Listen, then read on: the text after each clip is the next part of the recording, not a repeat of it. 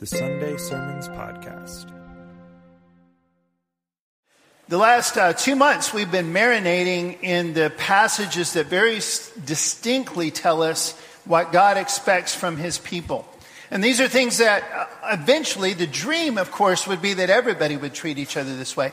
These are ways we treat others that are not part of our fellowship as well. But we can't expect non-believers to treat us this way. These one another passages, even in the original Greek word, alelon, it implies we're talking about a cohesive group of people, a family, a team of some sort. Here's how we treat one another. Of course you treat strangers that way too, but you can't expect them to treat you back that way. You can, and you should. We need to be able to expect one another, alelon, to treat each other that way. And I don't use that word marinating lightly. Marinating is a really cool process. How many marinate things when you cook? Bunch of people? Good. Awesome. Because it makes it better. And if you know much about how the science works, I don't, but I know just enough to know this. Good marinating sauce doesn't just add flavor. It's not like just putting ketchup on it. It actually breaks down the meat. It breaks down the barriers on the outside. It makes it possible for the stuff to go all the way through. It literally changes it completely. And then when you cook it, every part of that meat makes that wonderful smell go out, makes that wonderful taste come out when you bite into it. It literally changes it. And that's what the scriptures are supposed to do for us. That's what fellowship is supposed to do with us. That's what the Holy Spirit in us is supposed to do with us. We marinate in it. It changes us. And then we just ooze with the fruit of the Spirit. We ooze with His love. It just drips out whenever we're squeezed hardest. That's when you see it the most. So that's the dream we've been focusing on. We're going to wrap this up today. In the next several weeks, we're going to be looking at some of our missions and also exploring our mission as a church. Exactly what the Bible teaches us the church as one body is supposed to be doing. What the scriptures actually say. And then we're going to try and figure out some very specific details about that, how we here at Morrison Hill in 2024 are going to try to live that out more than ever before. But here we go. You ready for one more trip through the alelon idea? All right, here we go. First thing, we harmonize with one another. This is one you've already seen before because it's one of the most common ones of all these passages. Whether it's Jesus, Paul, Peter, John, whoever else is saying these, this idea of harmony is important. Let's say this together. We harmonize with one another. And the idea is that every single one of us has a very specific and very vital part to play, just like every part of our bodies have a very specific and vital part to play. And God's will gets done best when we all play those parts and we all play them well and we trust each other to let the other people do their part so that we can fully do our part. Romans 12 verse 18 says, I can't read that. 16, there it is. Live in harmony with one another. Do not be haughty, but associate with the lowly. Never be wise in your own sight. That Greek word that we translate lowly sometimes, if you look in other translations, this one happens to be today the ESV again. But if you look at that in other translations, sometimes it says humble. And the reason is, again, here's another Greek word that doesn't have an exact equivalent in English. It doesn't mean lowly as in there's something wrong. It doesn't mean like they've been humbled by someone else. These are people who are team players. They are people who aren't trying to get to the top of the heap all the time. And he said, basically what he's saying is, live in harmony with one another. Don't be the one who's trying to scramble to the top of the heap all the time. Associate with people who aren't always trying to scramble to the top of the heap. Never be wise in your own sight. If we go through life judgmentally, if we go through life just condemning everybody else, we're miserable. It doesn't change them at all.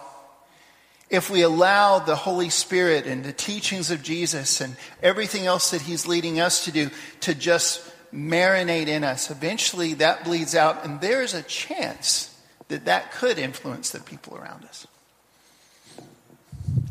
One of my favorite bands is Take Six. Anybody else a Take Six fan? If you haven't ever heard of them, you should listen to them. You may or may not like their music. It's very specific. It's a jazz a cappella version of gospel. But my goodness, are those guys good. And they sing in 6-part harmony. There's 6 of them. That's why it's called Take 6. They've won 10 Grammys. That should tell you they're good at something. Unbelievable. But what makes them so good is not just that each one of them has great voices or that they have good arrangements or anything like that. They've been together since college. They started singing together in a college bathroom back in the day because the acoustics were good. And they've done it so much, so long that they set each other free. When they're going, they know exactly where that song's going. They know exactly where it is. And so every one of them can ad-lib at the same time. You never hear the same song the same way twice. It's unbelievable. So even if you don't, you should check them out. Even if it's not your favorite music, you will respect the harmony. Because that's how it works. Everybody knows exactly their part. They trust the other people how to do it, and they do that. So again, one more time. I'm just going to put the word up on the screen in Greek. You say it. That's it. It's a one another within a group. We're going to kind of review some of the things we've been through already. We're going to add a couple more ideas today. This is kind of the icing and the cherry on the top of this thing, okay? But the dream is not just that we remember it. Let me say this one more time. The dream is that we live this. That everything else we talk about the rest of this year, this stuff is right in the middle of it and oozing out through it. We have marinated in this so much that this has become a part of us more than ever before. Say this with me if you would. We build one another up. And again, this is the dream. It's like if you work out at a gym. And some of us just go and work out there and kind of do our own thing. We look up stuff. We try our best. Some people hire personal trainers. But especially if you had a personal trainer and you're paying them on top of your gym membership, you're not just doing that to feel good, are you? What are you expecting? Results. And that's how this works. That's exactly how this works. We build one another up. We're expecting change. We offer grace. We offer forgiveness. We offer patience and mercy and all of those things so that, just like how God offers that to us, the people around us and we ourselves have enough chances to finally get it right. We show up day after day and do the same movements over and over and slowly increase the weight, hoping we're going to get stronger. Maybe some of that fat's going to disappear. Maybe some of those muscles are going to get better. We're expecting some sort of a change. And that's the idea behind this. We build one another up. There's a great verse in 1 Corinthians 6. Paul has just talked about a bunch of different people who identify themselves by the sins they're into, whether that's lying or whatever. They're just, hey, this is how I am. I'm just an arrogant person. I'm an angry person. Deal with it. Okay? And he says, and such were some of you. But you were washed. You were sanctified. You were justified in the name of the Lord and in the Spirit of our God. God expects a change. Does he give us mercy? You bet, or we'd have no chance. But he expects us. And part of that is we do this for each other. We encourage and motivate one another. Would you say that out loud with me? We encourage and motivate one another. Let's go back to your personal trainer again. Or maybe it's just your buddy. Maybe it's just a random person who came up, saw you struggling to get that weight up. But they're going to be going, come on, do it. You got one more in you. You know what I'm talking about? And it's amazing how much you can do with somebody doing that. Or somebody spotting you just a little bit. Hey, I'm not touching that thing. I'm not touching it. I'm not touching it. You better lift it. There you go. It's amazing what can happen. And again, we're looking for results. But the beautiful thing is, it goes from being totally focused on ourselves, which is usually pretty miserable, to being focused on the other person. You're the personal trainer. Then you switch places and they're your personal trainer. But you're always focused on the other person. That's where the joy is. Paul writes in 1 Corinthians 12, if one member suffers, all suffer together. If one member is honored, all rejoice together. Now, you are the body of Christ. That's a plural. You plural, are the body of Christ and individually members of it. And as this passage continues, he once again, there's so many of these passages where he starts outlining, here's how you treat one another, here's how you work together. The Spirit gives everybody different gifts. And then he wraps it up like this. This is the end of 1 Corinthians chapter 12. Do all possess gifts of healing? Do all speak with tongues? Do all interpret? Those are all rhetorical questions. No, is the answer. But earnestly desire the higher gifts, and I will show you a still more excellent way. Obviously, this gifting is important. This is central to all these teaching. What the Holy Spirit chooses which people get which gifts and how that works. All of that is important. We all need every part. We've established that. But what's the most excellent way? Does anybody know? Love, that's right. 1 Corinthians 12 comes right before 1 Corinthians 13. So it says, and I will show you still more excellent way. If I speak in the tongues of men and of angels, but I have not love, I'm only a resounding gong or a clanging cymbal. He starts unpacking all that, and he starts telling us exactly what love looks like. Love is patient. Love is kind. It is not rude. It is not self-seeking. It keeps no record of wrongs. How many have heard this before? If we do this right, brothers and sisters, little by little, we start to realize every time that says love, it also is describing God. And if we really do it right, and we really do it long enough, we marinate in this truth long enough, it starts to describe us. We can go, you just happen to be on the front row. Claire is patient. Claire is kind. Are you with me? She's shaking her hands, but her head. You get the idea though, right? This is how this works. We marinate in it. It becomes who we are. We live in love. So again, imagine we're looking at a big target. We're zooming in toward the middle here. The outer one is that we build one another up. We move in a little bit tighter. We submit to one another. That's harder. Mutual submission is harmony on a next level. Okay? You and I could get 2 or 3 notes and we can make this work. Not too long ago, we actually did this in class. Who remember when we did this? We did this in this room, and it was awesome. And just one day we did it. But take 6 is a whole nother level. You know what I mean? They know exactly where they're going. They give each other freedom within that. They're mutually submitting to one another. There's a lead singer, but the lead singer can't do anything if the guy going boom, boom, boom isn't doing his job. Do you know what I mean? And they all switch places, and they know exactly where those. It's a unit. They work together, and that's the beauty. That's how it works. Ephesians 5:21 says, "We submit to one another out of reverence for Christ." And it's in the middle of a really important passage about how we all treat one another. After that, it starts giving us some specifics. And a lot of people get really hung up on those specifics. But if you keep coming back to Ephesians 5:21, that's the key to that whole passage. Okay? Husbands love to look at that where it says their wives have to submit to them. Until they realize they've been missing, submit to one another. If your wife is a believer, you submit to her too. And the husbands have to look at that same passage and go, oh my goodness, I've got to love her like Christ loves the church. I've got to die for her. I've got to give her more grace than she's ever going to deserve ever. That takes it all to a whole new level. Because everybody's playing by this same thing. We submit to one another out of reverence for Christ. It's pretty simple. It's not easy. It's kind of like marinating something. You can just put the meat in there, but you got to know the right recipe. You got to know which meat goes well with which sauce. You got to know how to cook it after you're done. But it's pretty simple, really.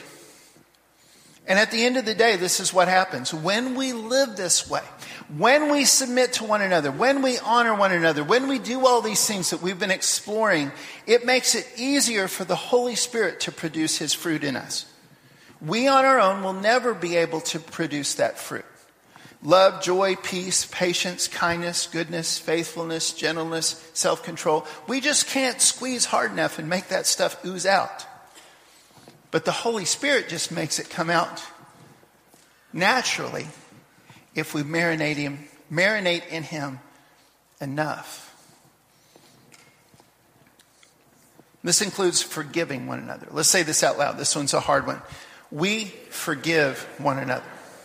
And forgiveness, again, if you missed that sermon, I hope you go back and listen to it later. It's everywhere where things are online. By the way, welcome to all the online people. I don't know if I said that earlier.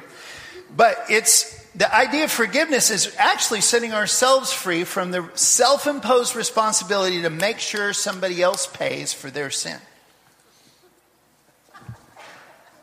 It's true.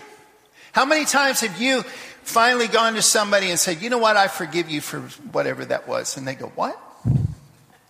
They don't even remember doing it to you. You're the one who's been miserable all these years. It sets you free, and it sets you free for God to forgive you for your sins. This should be our habit. This is just how we are. It's oozed all the way through every part of us. What are people of God like? Well, we forgive one another. Second one, let's say this. We serve and bear with one another.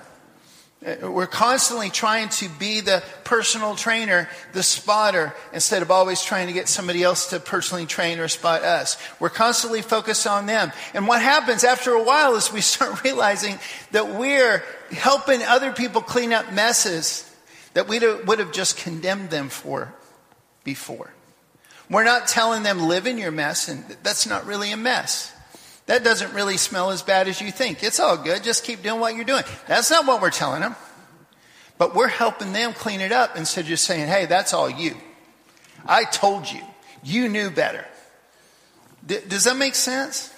And that's the most important thing. We start serving one another. We start bearing with one another. And the whole dynamic changes. Paul writes in Philippians 2, do nothing out of selfish ambition or vain conceit, but in humility count others more significant than yourselves. Let me try that one more time and not stutter so badly.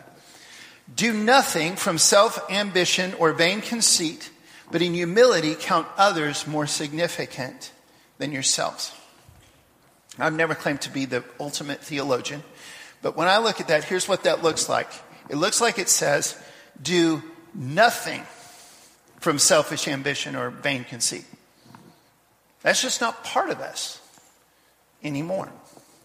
It can't be.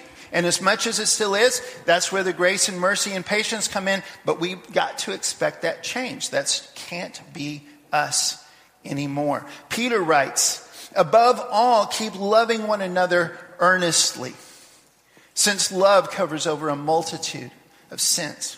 And this Greek word that we translate earnestly is ektene, and it other places in the Bible it's translated as reaching out. The reason is it's a verb. I'll show you exactly what this means. If you had somebody you loved and you're on the edge of a cliff and they start falling off, are you just going to kind of casually kind of reach out to them? Hey, grab on if you can. Nope. Not if you really love them. And if you're the one falling off, are you going to be, hey, see if you can catch me? There's an earnestness. The person that's fallen is like, help! Right? And the person who's trying to catch him is like, ah! Right? Because this is life and death. That's what that word means. Earnest means it's life and death. You're reaching out in desperation. Above all, keep loving one another earnestly, since love covers over a multitude of sins. You mess up, I reach out to you desperately because I can't bear to lose you from the body of Christ. I mess up, you reach out to me desperately because you can't bear to lose me. You're falling away, you reach out desperately and say, catch me. This is how it works. There's a great book called Outliers. Someone gifted that to me, and it's great. It's by Malcolm Gladwell. Has a lot of wonderful things to say, and I highly recommend it.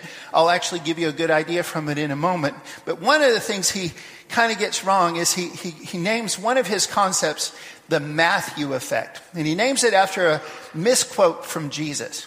What he's talking about in the book is that almost without exception, Even people that we see of as really individual success stories are standing on top of lots and lots of people, even generations of things that have happened that allowed them to have the opportunities they took advantage of.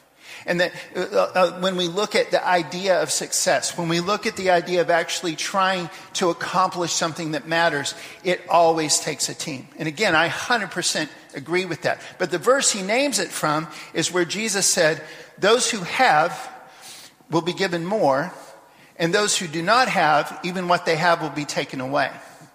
And he says, see, it's even in the Bible.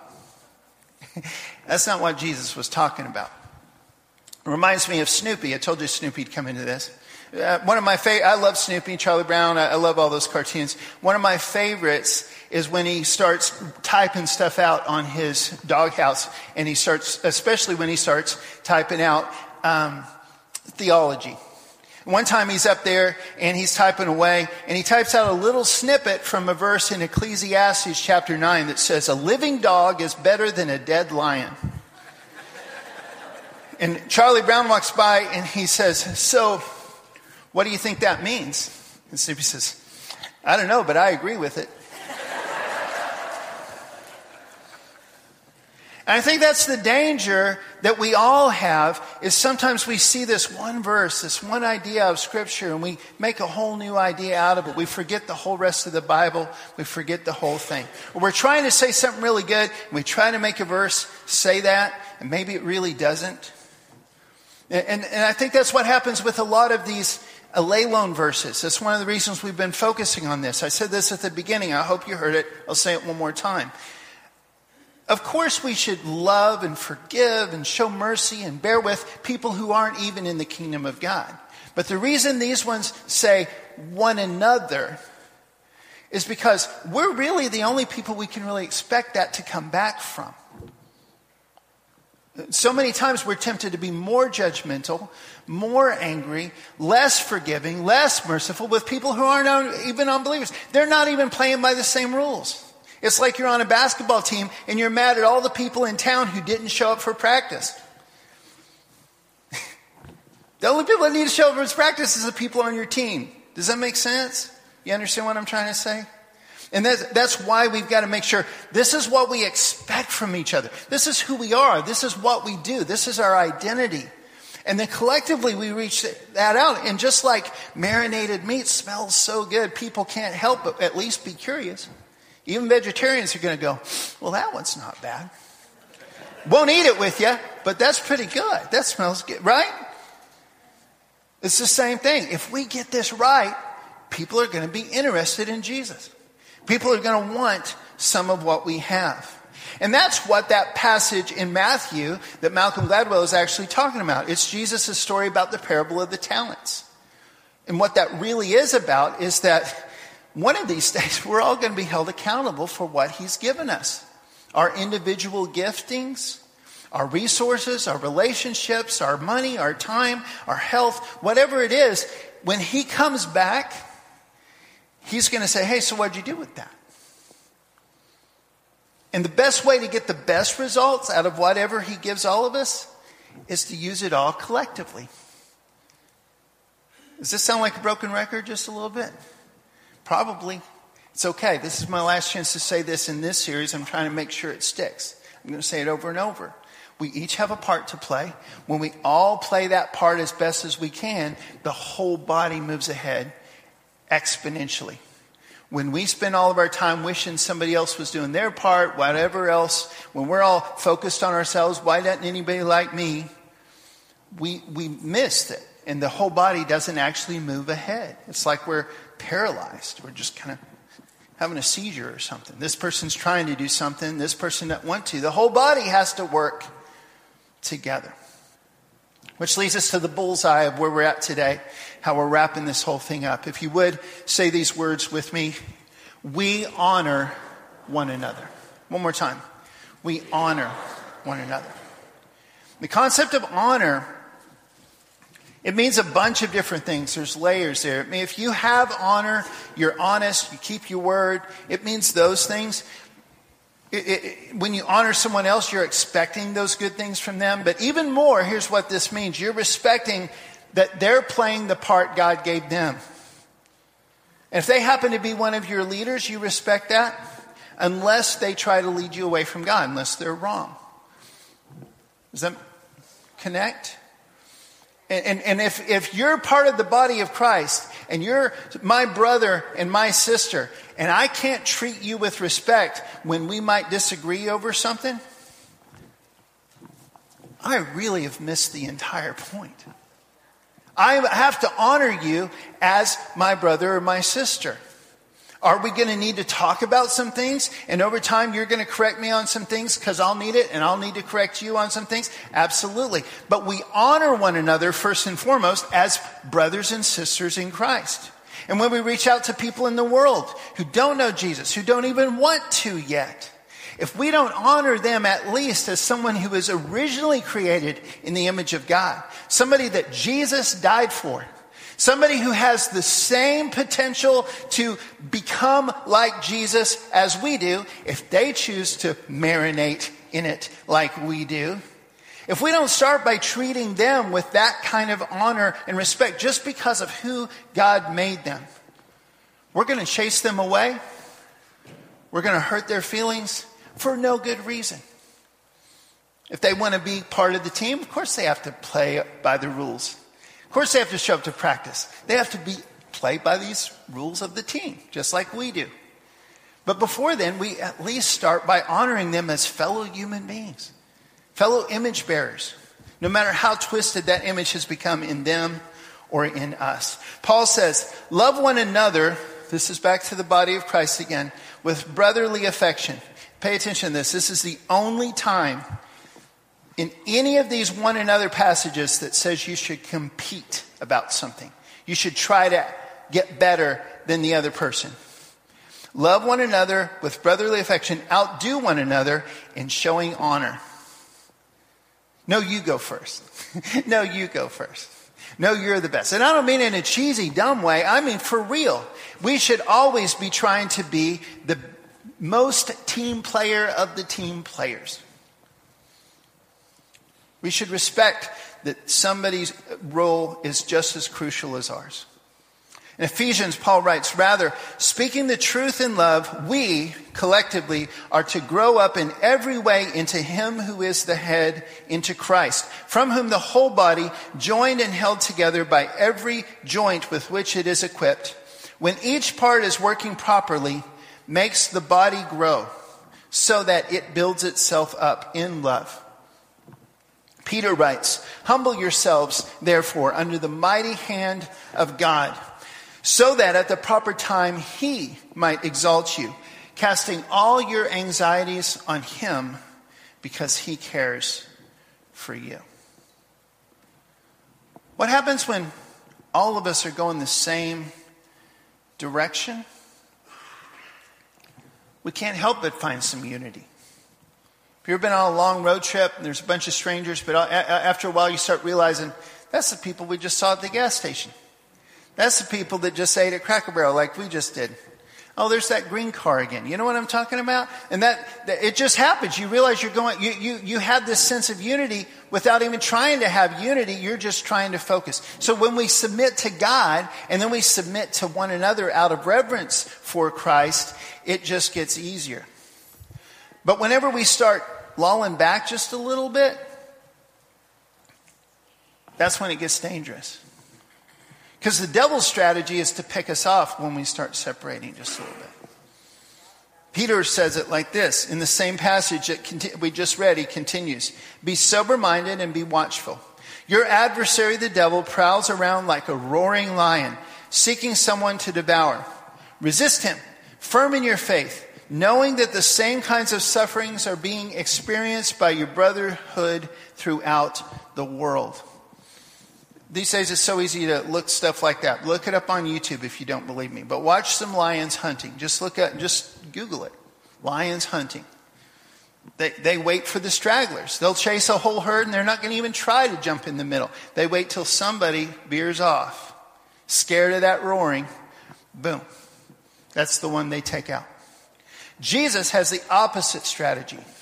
Jesus not only modeled it for us, he commanded it, he taught his followers to teach it, and he prayed for it. Listen what he prayed for us the night he went into his suffering, the night he was arrested, the night the crucifixion and resurrection all began. He's praying in the room with the disciples that he had been leading for all those years, and he's praying for us. He says, I do not ask for these only, the disciples in the room, but also for those who will believe in me through their word. That's us. That they may all be one, just as you, Father, are in me and I in you. And that they may also be in us, so that the world may believe that you have sent me. This is his strategy, that we get really good at being one. And not only is that going to help us be one and all go the right direction, it's going to help other people join the herd as we go. John also continues that and writes this. These are still the words of Jesus. He watched it, he heard it, he remembered it, he writes it down. This is still Jesus talking. The glory that you have given me, I have given to them, that they may be one, even as we are one. I in them and you in me. That they may become perfectly one, so that the world may know that you sent me and loved them even as you loved me.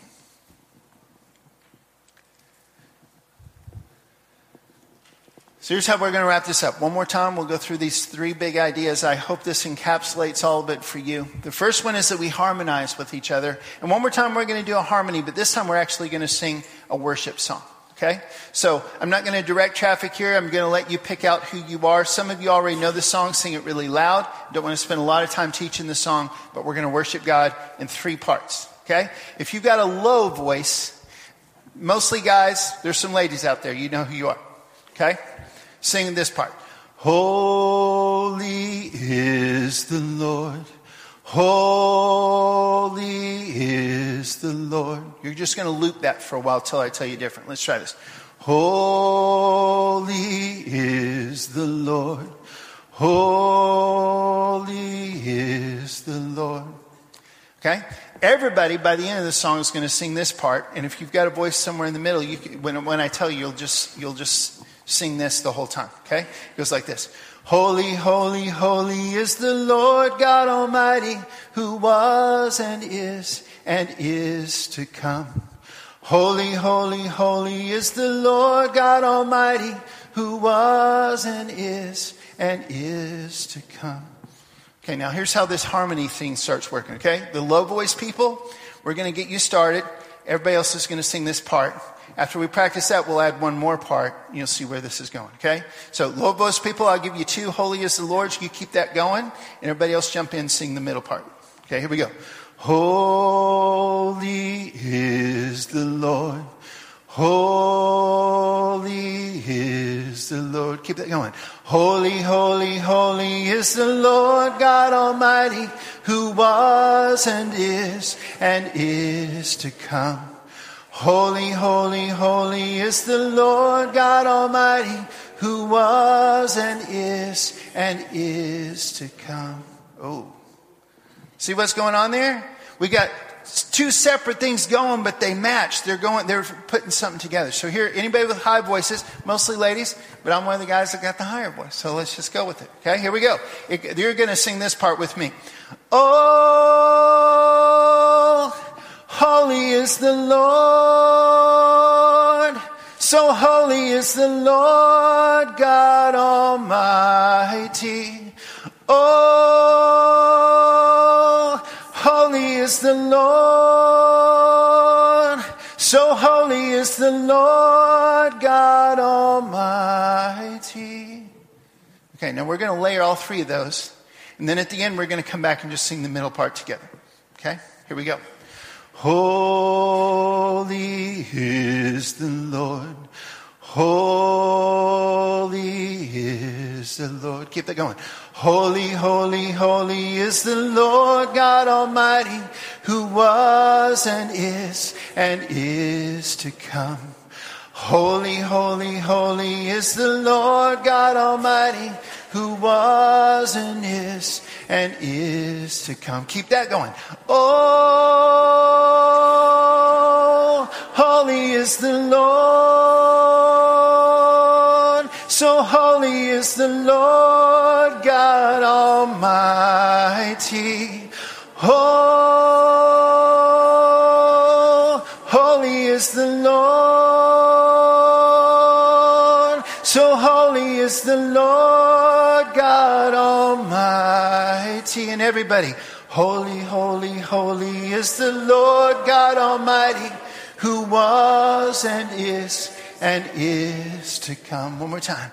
Holy, holy, holy is the Lord God Almighty, who was and is to come. See how that works? That's the beauty of harmony. That's how it works. We sing distinct parts, but we sing them together. We submit to one another. We stay on pitch. We stay on rhythm. We work together. And here we go. Something amazing happens that could never happen alone. So we harmonize with one another. We submit to one another, mostly because that we are submitting to Christ and His authority. And that's why we submit to His designs. That's why we submit to one another. It's out of reverence for Christ. But the bullseye of this, here we go. We honor one another. So let's get really practical with this morning. We've got some new faces here this morning. You guys are so welcome, every one of you. Thank you for joining us today. Let me tell you, we have a very friendly church, but we also really love each other. We don't intentionally snub each other, but sometimes we're just so happy to see each other we don't notice. Brothers and sisters, I'm asking you to honor all the new people this morning just by looking around, making sure that you say hi to them. If you're a believer and you've got a job somewhere, you're at school, you're interacting with anybody who's not a believer in any way this week, would you honor them as an image bearer? Instead of stressing over just how twisted and broken that image has gotten in them, show them what it's supposed to look like. Maybe team up with some other believers and reach out to that person in a loving way. Show them what that's going to look like. If you've got another believer that you've got a problem with, would you honor them enough to go to them and talk to them about it and try to work that out? Or at least just forgive them and let it go? Stop thinking that you're the one who has to straighten them out. You're the one who has to make them pay. If you're struggling to submit to somebody else, would you honor them out of reverence for Christ? If somebody else is struggling to submit to you, would you honor them as a fellow human being? And we all struggle with that. Give them a little bit more grace. One way or another, if the church is going to grow, I don't just mean Morrison Hill, I mean the capital C, the church of God, God's church in this world. His people have to be one. We have to get these things right. We have to treat one another these ways. That's what's going to attract other people to Jesus. And that's our responsibility on this earth. This morning, I don't know what God's telling you specifically to do, but we're going to, as we usually do, we're going to have a song. We're going to ask you to make that choice public if you're willing to. And I ask you to do that. If you'd like to come forward to pray, you can. Stay where you are. Do what you need to. If it needs to be public for any reason, I'll be right there. Come talk to me. Let's all stand and worship God together.